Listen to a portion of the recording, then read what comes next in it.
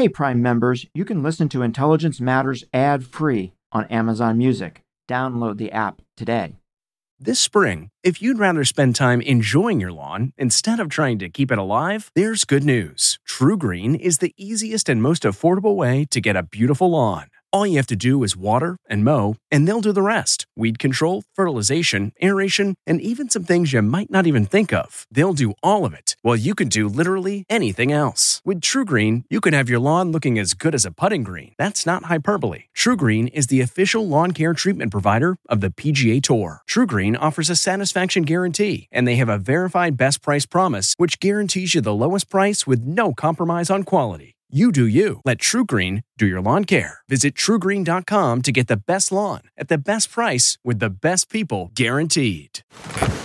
The comfort of your favorite seat is now your comfy car selling command center, thanks to Carvana. It doesn't get any better than this. Your favorite seat's the best spot in the house. Make it even better by entering your license plate or VIN and getting a real offer in minutes. There really is no place like home. And speaking of home, Carvana will pick up your car from yours after you finalize your offer. Visit Carvana.com or download the app and sell your car from your comfy place.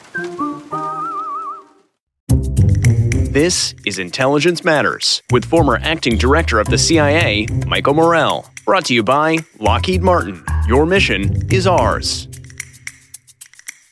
One possibility is there was a virus that went straight from bats to humans. Option 2, there was a series of jumps from bats through intermediate hosts. Number 3, which the Chinese government is promoting, that there was some kind of virus that got stuck in some frozen food somewhere and was shipped to Wuhan. And then number 4, likely possibility of an accidental lab leak. In the earliest days of the pandemic, China prevented World Health inspectors from coming to Wuhan for nearly a month. They immediately started taking down databases that had previously been accessible to the public.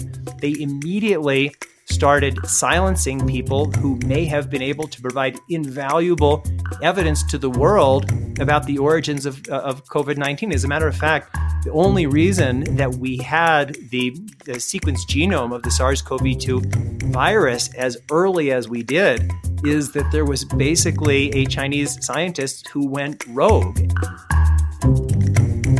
We've seen an over-politicization of all of this, whether it's Republicans versus Democrats, America versus China, or whatever. And we need to try, at least to the best of our ability, to get over all of that and just ask the questions, where does this come from? We need a WHO. If we didn't have one, we'd be desperately now scrambling to create it. But the WHO is in this very, very difficult position because it answers to its member states. And so it's always trying to find this balance. And if the WHO isn't careful, it could end up being in the crosshairs of everybody, particularly China and the United States. Jamie Metzl is a technology and healthcare futurist, geopolitical expert, and a senior fellow at the Atlantic Council. He is a member of the World Health Organization's International Advisory Panel on Human Genome Editing. Jamie previously served in the U.S. National Security Council, State Department, and the Senate Foreign Relations Committee. Jamie has been on our show before talking about his terrific book, Hacking Darwin: Genetic Engineering and the Future of Humanity. He joins us today to talk about the origins of the coronavirus. We'll be right back with that discussion after a word from our sponsor. I'm Michael Morell, and this is Intelligence Matters. What makes a life a good one? Is it the adventure you have? Or the friends you find along the way? Maybe it's pursuing your passion while striving to protect, defend, and save what you believe in every single day. So, what makes a life a good one? In the Coast Guard, we think it's all of the above and more, but you'll have to find out for yourself. Visit gocoastguard.com to learn more. Jamie, welcome back to Intelligence Matters. The last time we had you on the show was pre-COVID, and it seems like so long ago now. It was like, but welcome. Thanks so much, Mike. Really thrilled to be back with you. Doesn't it feel like a different life? Remember, I went over to the studio. We sat together. It does. It was a small enclosed room. We didn't wear masks. We didn't feel afraid of being in the presence of another person. Exactly. When you were on before, it was to chat about your then new book, Hacking Darwin, Genetic Engineering and the Future of Humanity. How did that go? How did the book do? What was the response to it? Yeah, it went incredibly well. The book did really well. Lots of people read it. But more importantly for me, it helped spark a much bigger, broader conversation about how we should think about managing and ultimately governing some of the most powerful technologies our species has ever possessed. And we suddenly, it's kind of crazy, our one species among the billions who've ever lived suddenly has the ability to read, write, and hack the code of life. And the question for us with this, and frankly with lots of other technologies, is can we generate the wisdom to use them wisely? And so it's led to a lot of other things. As I said, a lot of conversations. I was invited to join the World Health Organization International Advisory Committee on Human Genome Editing. Our report is going to come out in March, April of 2021, making recommendations about how human genome editing should ideally or could ideally be governed, and lots of other things. So it's been a very exciting and ongoing journey. So when you were on before, we talked about your book. Today, we're going to talk about the origins of coronavirus. Several weeks ago, you published an article in Newsweek titled "Beijing Must Come Clean About COVID-19 Origins." So let me ask you two questions right off the bat. One is, how is it possible that well over a year after the first human infection, we still don't know the origins? It's really not possible but for politics. Certainly, we don't have an unlimited ability to trace the origin of every pathogenic outbreak. But actually, the skills that we have through genome sequencing and tracing and just basic forensics are pretty great. It is my strong view, as you know, Mike, from that and from my other writings, the reason we don't know is that the Chinese government has been engaged in a massive obfuscation and cover-up effort for more than the last year. And that's why we know that records have been removed or destroyed, samples have been destroyed, people in China, citizen journalists who've asked tough questions have disappeared. There's a gag order on Chinese scientists to not publish anything or speak publicly in any way about the origins of the pandemic. And so because most of the evidence is in China and there's such not just limited access, but such an active effort to destroy it or cover it up, it makes the process, the essential process of understanding what happened, all the more difficult. So the second question, Jamie, which is kind of a bit of an obvious one, why is it so important to know the origins? It's really important. When a plane crashes, you could say, well, a plane crashed, we should redouble our efforts to make sure that we have safe skies, and you'd be right. But when a plane crashes, we also want to know, well, why did this particular plane crash? Because that could point to a much bigger problem.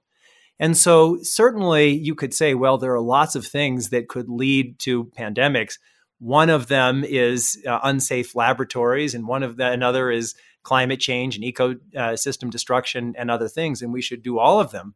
But to prioritize our response, we need to recognize where the biggest challenges are. And if this is something, which I believe it most likely the case, that COVID-19 comes from an accidental lab leak from the Wuhan Institute of Virology, well, that's a pretty big problem because that's not the only institute of virology in all of China or in all of the world. And we need to prioritize that response now and in the future. And if it's something else, that would be our starting point. So I just think it would be enormously self-defeating to say, well, it doesn't matter where the worst pandemic in a century comes from. and we should just play nice with everybody and move on and try to do a little bit of everything. And this not knowing, right? This is a very different situation from other pandemics like SARS, right? Yeah. So in SARS, relatively quickly, we were able to trace its origins. We were able to chart the intermediate hosts. So for a virus to go from, let's say, bats to humans, it's very rare it goes straight bats to humans, but lots of viruses have reached us, bats, through some intermediate host, whether it's pigs or something else, and then into humans. And in a full year of looking, and the Chinese government is massively incentivized both to look and to find evidence of this kind of natural zoonotic jump in the wild through these intermediate animal hosts. There's been no evidence of that, but there is tons of at least highly suggestive circumstantial evidence, in my view, that points to the serious possibility of an accidental lab leak. So, Jamie, can we kind of walk through all the possibilities here for where this thing came from? Sure. Without getting into the evidence yet for each, just kind of walk through the possibilities. That'd be great. Yeah. Sure.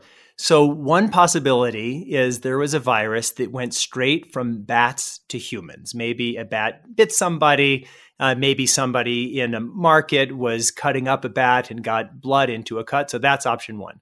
Option two is that, as we mentioned a moment ago, there was a series of jumps from bats through intermediate hosts, like people have mentioned pangolins or civets. And then that virus mutated in that environment and then ultimately reached humans. Number three, which the Chinese government is promoting, which makes not much sense to me, but that there was some kind of virus that got stuck in some frozen food somewhere and was shipped to Wuhan. Again, I know we're not going to talk about the likelihood, but that seems very low likelihood to me. And then number four is an accidental lab leak. You mean from outside? Outside of China. Well, that's what the Chinese government is saying, that this is, it may have started at someplace else and it got sent in a frozen package to China. I mean, I think it's ridiculous, but let's leave that on the table as a possibility. And then number four is the possibility and I'll call it the likely possibility of an accidental lab leak. And are there two possibilities when it comes to the lab?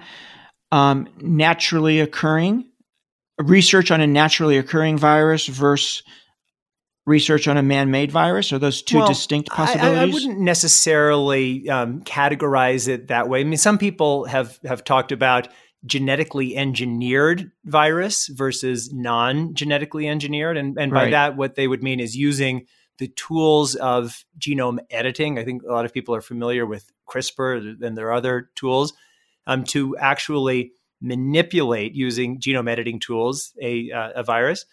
Then there's another possibility, we'll call it three possibilities. And then the second possibility is there is just a really dangerous virus that maybe exists in a remote cave somewhere, and it exists in one of these labs. And so without any kind of manipulation, that leaks. Or a third possibility is that there is this kind of dangerous, naturally occurring pathogen, and then experiments are done on that virus in the lab. And I think some people are starting to hear about this so-called gain of function research. And that's kind of like everybody with a dog. You understand that you now have a dog, but the dog's ancestors were wolves. And how did wolves become dogs? It wasn't through genome editing, it was through selective breeding. And so essentially what gain of function research is selective breeding. You select for qualities in a virus, which it could be the ability to replicate rapidly or infect human cells or things like that. Okay, so walk us through the evidence from your perspective. The evidence for a lab leak or for everything. Walk us through where you think the evidence points. So let's look at... Better question. Let's look at these four options. Number one would be a series of animal-to-animal jumps. A zoonotic jump through intermediate hosts is the technical terms, but basically it means bat to whatever, pangolin or civet to cat to anything else to human. That would be a very likely possibility. That's what happened with the first SARS. But in the first SARS, there was actually evidence that turned up. Here we are more than 1 year after the beginning of the pandemic, and there is absolutely no evidence for that. It could be. There are lots of scientists who think that's what happened, and it's a very, very real possibility. Frozen food hypothesis, I think it's extremely, extremely unlikely. Absolutely no evidence, and so it's kind of a ridiculous hypothesis, but we shouldn't be in the position now of eliminating hypotheses, but just evaluating them. And that leads us to the possibility of an accidental lab leak. And so here would be my kind of best case for why I think this is the most likely option. First, the Wuhan Institute of Virology is a relatively new level 4 virology institute that is the only level 4 virology institute in all of China, which is the highest level. And so that's like, we have some of those here in the United States. And I think everybody's seen the movies where everyone's wearing hazmat suits and things like that. So in 2012, 6 Chinese miners went into a copper cave in Yunnan province in southern China, which is more than 1,000 miles south of Wuhan, to clean things up because this copper mine had become infested with bats. All of them got very sick, with what we now recognize as symptoms that are exactly like the symptoms of COVID-19. 3 of them died. The year later, a team from the Wuhan Institute of Virology, and there were others there as well, went to that cave and took samples back from that cave. One of those samples is called RATG13 virus, and that was in their database. That virus is the closest known genetic relative to the SARS-CoV-2 virus. We also know that the Wuhan Institute of Virology was engaging in gain-of-function research, which I just described, on the viruses in their repository. And we know that as part of that gain-of-function research, they were exposing these viruses to humanized mice. And so when I say humanized mice, what it means is mice whose genomes were manipulated so that they have human ACE2 receptors. I think many people have heard about the spike protein on the virus. It connects with the ACE2 receptor on the human genome. So these mice were essentially genetically engineered so that they could respond to viruses just like humans do. Then we have this outbreak. And the outbreak, again, I said there's no evidence of animal-to-animal transmission.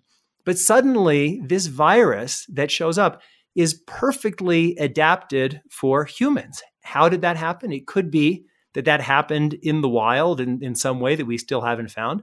Or it could be through this gain-of-function research, it was manipulated. That doesn't mean genetically engineered, but it means pushed in the direction of being highly contagious and transmissible for humans. So that's the basis of that first piece of argument. Yeah. What would be the purpose of such research? What would be the purpose of such gain-of-function research? So why would you do that? Gain-of-function research is very controversial in the scientific world. And in the United States and elsewhere, there are some people who are strongly supportive of it and the argument is, well, we know we're going to face very many dangerous pathogens in the future.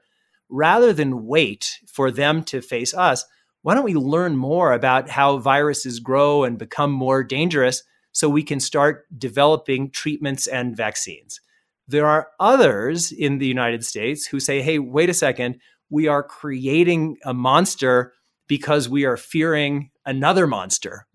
How can we create a monster? So there was a huge debate about that, so much so that after some very controversial research came out in 2014, the Obama administration established a moratorium on U.S. government funding for gain-of-function research. There was a grant, however, that had already been provided to an organization called the EcoHealth Alliance, and they passed some of that money, which wasn't all of the funding, but some of that money went to the Wuhan Institute of Virology for this research. So there are many people, Mark Lipsitch at Harvard is one of them, but there are many others who have sounded the alarm about gain-of-function research. There are others who think that it's important. We're going to take a quick break to hear from our sponsor. Then we'll be right back with more of our discussion with Jamie Metzl. Okay, picture this. It's Friday afternoon when a thought hits you. I can spend another weekend doing the same old whatever, or I can hop into my all-new Hyundai Santa Fe and hit the road. With available H-Track all-wheel drive and 3-row seating, my whole family can head deep into the wild.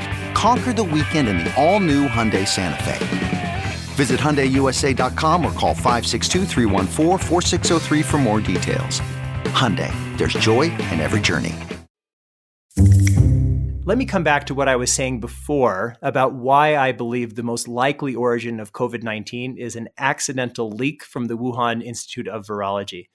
I talked about the evidence for the gain-of-function research, the fact that SARS-CoV-2's closest genetic relative is this RATG13 virus that was extracted from the cave in Yunnan in 2013 and brought to the Wuhan Institute of Virology. We've talked about the gain-of-function research. Then we need to look at what China did in the earliest days of the pandemic until now. And so in the earliest days of the pandemic, China prevented World Health inspectors from coming to Wuhan for nearly a month. They immediately started taking down databases that had previously been accessible to the public. They immediately started silencing people who may have been able to provide invaluable evidence to the world about the origins of COVID-19. As a matter of fact, the only reason that we had the sequenced genome of the SARS-CoV-2 virus as early as we did is that there was basically a Chinese scientist who went rogue and paid the consequences for sharing that information. And it didn't just end there. For the last year, there's just been a massive cover-up that's involved removing or eliminating databases, eliminating samples, silencing or imprisoning people with evidence about where this came from, and not allowing the World Health Organization the kind of access that would be required to get to the bottom of this essential question. You know, on January 15th, Jamie, Secretary Pompeo made a statement about the U.S. having, I guess, intelligence information that several researchers inside the lab became sick in the fall of 2019 with what the secretary said were symptoms consistent with COVID. He also said in that statement that Wuhan had been engaged in secret projects by the Chinese military involving laboratory animal experiments. Do you have any insight into this information, who it's been shared with, why it hasn't been made public? Would you like to see it, et cetera, et cetera? Yeah, so I do have actually a lot of information on that. And I was quietly in touch with members of the U.S. government, encouraging them to go fully public with this essential information. And it was really unfortunate that the Mike Pompeo statement came in the last days of the Trump administration, where there were all of these declarations and pronouncements happening one after the other. And unfortunately, I think it was lost. And these are two very important pieces of information. First, the fact that people had COVID-like symptoms, it's significant. I mean, it's hard to differentiate COVID from pneumonia. But one, if people had those symptoms, but two, Dr. Shi, who's the famous or infamous Chinese Batwoman, the scientist at the WIV, she had previously said, well, no one in her lab had been sick. The second piece of information I think is more significant, and that's that the Chinese People's Liberation Army had been doing secret animal pathogen research at the Wuhan Institute of Virology, and certainly the Chinese authorities hadn't made any kind of declaration under their international treaty obligations or let the WHO know about that. And the reason why that is significant is for the people who are arguing in China or elsewhere, who are arguing against an accidental lab leak as being a serious possibility. A lot of them are trusting the civilian authorities at the Wuhan Institute of Virology who say, well, we didn't have anything like this in our repository. But it's clear that there was lots that was happening at the Wuhan Institute of Virology that the civilians weren't part of and didn't even know about. And so I certainly think this is very important information. I've called publicly for the US government to release as much of that raw data as possible. I'd love for the US intelligence and others to share that with at least our Five Eyes intelligence partners and put out a joint statement. I think it's really important stuff, and it's not conclusive evidence, but it's significant evidence. Jamie, I want to come back very quickly to something that you said earlier that I wasn't really aware of, and that was U.S. funding, some U.S. funding making its way to the Wuhan lab. And are you essentially saying that U.S. taxpayers may have helped fund the work that produced COVID-19? Is that I am saying too that. strong of a statement? I am saying that. There was funding. Part of it came from the Defense Department. Part of it came from Dr. Fauci's office. And in the early days, the idea behind that funding is, well, if we want to understand these dangerous viruses, these dangerous pathogens, we need to be doing research where they are. And that was in China. And that's also why I'm saying, I've said from the beginning, I started raising essential questions about the origins of the SARS-CoV-2 virus early in 2020. And what I said then, and I believe now, we have to point fingers. Like, we have to say, well, where does this come from and who's accountable? And certainly China, if this theory is true, would bear the lion's share of the responsibility. But we also need to point our fingers at ourselves and look at, well, what is the type of work that we were funding? And the chain of transmission, it went from the US government to the EcoHealth Alliance and then to the Wuhan Institute of Virology. And we should be asking those kinds of questions. And we've seen an over-politicization of all of this, whether it's Republicans versus Democrats, America versus China, or whatever.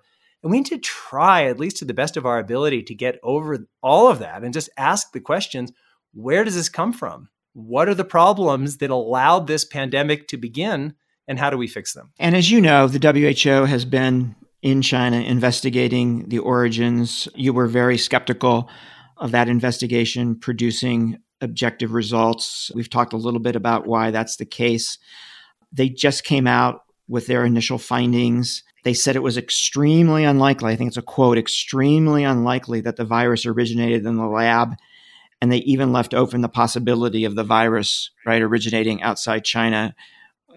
Your reaction to the report? Yeah, so I put out probably didn't surprise you. I put out a statement immediately after that February 9 press conference in Wuhan between the Chinese authorities and the International Expert Committee, absolutely condemning what they had announced at that conference. It was truly a farce.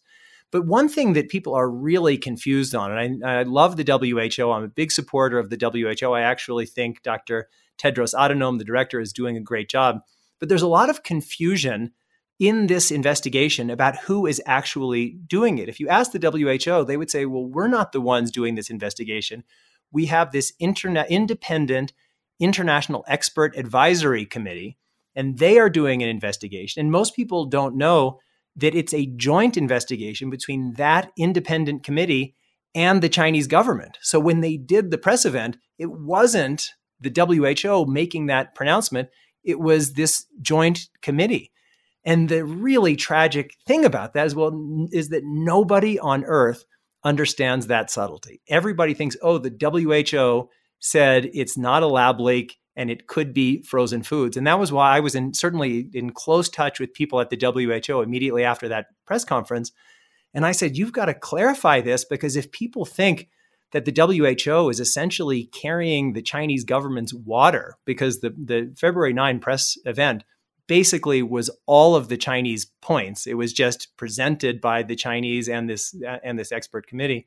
And that's why I was very encouraged when 3 days later on February 12th, Dr. Tedros said at a press conference, we're actively examining all hypotheses, which meant that the lab leak hypothesis is still very, very much on the table. And then he said a few days later, also in a press event, I don't know why people are calling this a WHO investigation. This is an independent investigation by this expert committee alongside the Chinese government. Nobody outside of the WHO appreciates that subtlety. And that's what's so tragic. And that's why I and friends and scientists all around the world are working very actively to say, well, no, what we need to have is a full and unrestricted international forensic investigation with access to all necessary resources and examining all relevant hypotheses. So it's interesting, when I was doing the research for this podcast, for this episode, I kept on seeing the investigation as a WHO, right? So that perception is still out there. That's not good for the WHO. It's not good for international organizations in general. It's just very interesting how strong that perception is. Yeah, it's so critical. And that's why I'm in close touch with the WHO. And again, I'm a huge supporter of the WHO. We need a WHO. If we didn't have one, we'd be desperately now scrambling to create it. But the WHO is in this very, very difficult position because it answers to its member states. And so it's always trying to find this balance. And if the WHO isn't careful, it could end up just being in the crosshairs of everybody, particularly China and the United States. And again, as I was saying before, that's why the February 9 Wuhan press conference was such a tragedy. It was really a low point because the WHO position must be, we need a full and unrestricted, credible forensic investigation into the origins of COVID. That's the standard. It's up to China whether China wants to play along, provide information, not provide information, allow WHO investigators in or not in. But the WHO shouldn't be in the position of publicizing China's obfuscation or its cover-up. And it's a really, really tricky position. And what I'm trying to do is highlight the very significant flaws and shortcomings of this joint investigation by the expert committee and the Chinese government, while at the same time recognizing that we must support the WHO and its essential role in the world. So, Jamie, what do we have to do to get to the bottom of this? What would have to happen? What would China have to agree to? What would it look like? Well, the first thing that we have to do is to clearly articulate what a full investigation would look like. The starting point can't be, we know China isn't going to give us much information. We know they may let some WHO investigators in, but they're going to give them a highly curated study tour where there are apparatchiks monitoring not just the international investigators, but the Chinese scientists who are with them. We need to articulate what's the goal. And then we need to measure China's and everybody else's behavior and transparency against that goal. So yes, we need lots of information, but we need to tell the Chinese what it is that we need. We know that there were all of these databases of viruses at the Wuhan Institute of Virology, for example, that have disappeared. We need access to that. We need to be able to confidentially interview all of the relevant Chinese scientists, all of the people who worked at the Wuhan Institute of Virology, some of whom have vanished off of the face of the earth. We need whistleblower provisions so that people can speak openly and honestly without fearing that they will be disappeared or imprisoned or even killed. I mean, we really need to have all of that. In terms of understanding if there was a zoonotic jump, animal to animal jump, well, the Chinese government is all in with that. I mean, that's the story they would like to happen. So they're going to be and they are being very collaborative on that, on this kind of somewhat crazy story of frozen foods. Chinese government is all in on that. And that's why the one hypothesis that the Chinese government is most afraid of, that it's spent more than a year covering up, the lab leak hypothesis, it really needs a serious investigation. We need to, frankly, demand on behalf of the nearly 3 million people who've now died from COVID, access to all of those resources that we need. And whatever China provides, great. If they're not providing it, we need to be very public about that.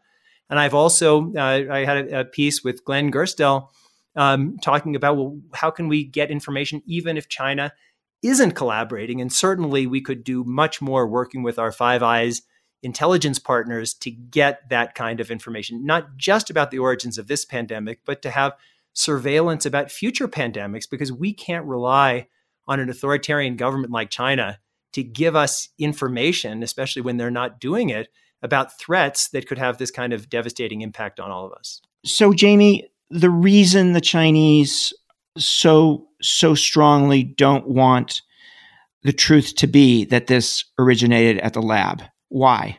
When you put yourself in China's shoes, this could look really bad.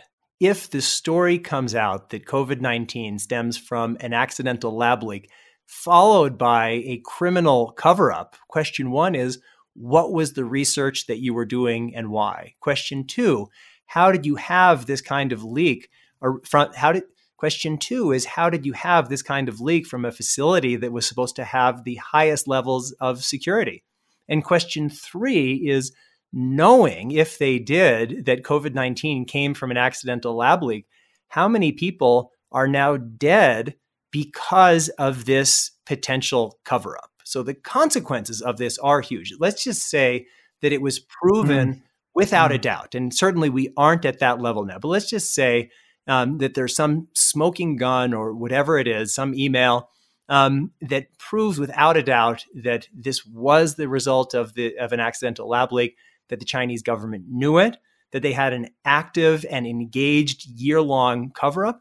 What would happen? Well, certainly there would be a lot of anger all around the world from countries who have been devastated economically and in terms of lives and livelihoods lost. There would be an incredible level of anger at China.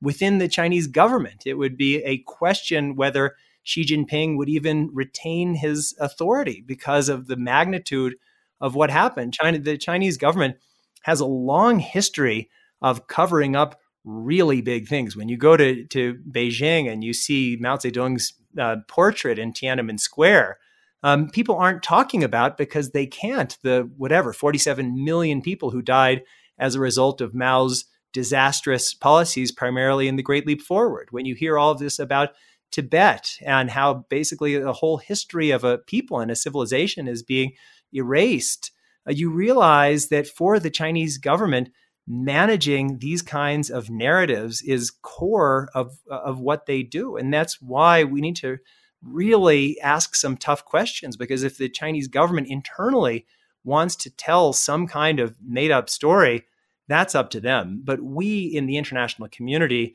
shouldn't, and frankly can't, for our own safety, be part of that process. Jamie, one last question. Do you have a sense the Biden administration is going to make this a priority? So I know that people in the Biden administration are very aware of these issues. They are tracking them very closely. The president himself has talked about the need to have open access to all information. Jake Sullivan, the national security advisor, has spoken about this. But your question is the right one. Where does this fit within the grand scheme of priorities?